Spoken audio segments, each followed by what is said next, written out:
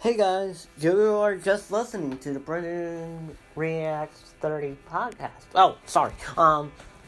I do have some rules around my house, so let's discuss them over quick. Number one, no bad fan art. If you're saying that fan art is good, you're actually wrong. Apparently, according to Google and according to all those internet domains, they're bad. It's because of a website. Some people use it, and some people don't. The website they use is DeviantArt.net, and I'm sure you have heard of that website, or you never have. DeviantArt.net is an art community website. I do not recommend it because of its inappropriate stuff, and not to mention, thousands of creators of the original creation were harmed.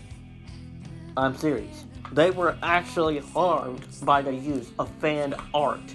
Seriously, if you ask any creator, any person that made that series in the first place, they will say, nope, we're not going to allow it. But guess what? The Meatly Games, Kindly Beast, formerly known as the Meatly Games, they do fan art contests, but they have to say must be appropriate. Listen to the rules in fan art contests. They always have to be appropriate.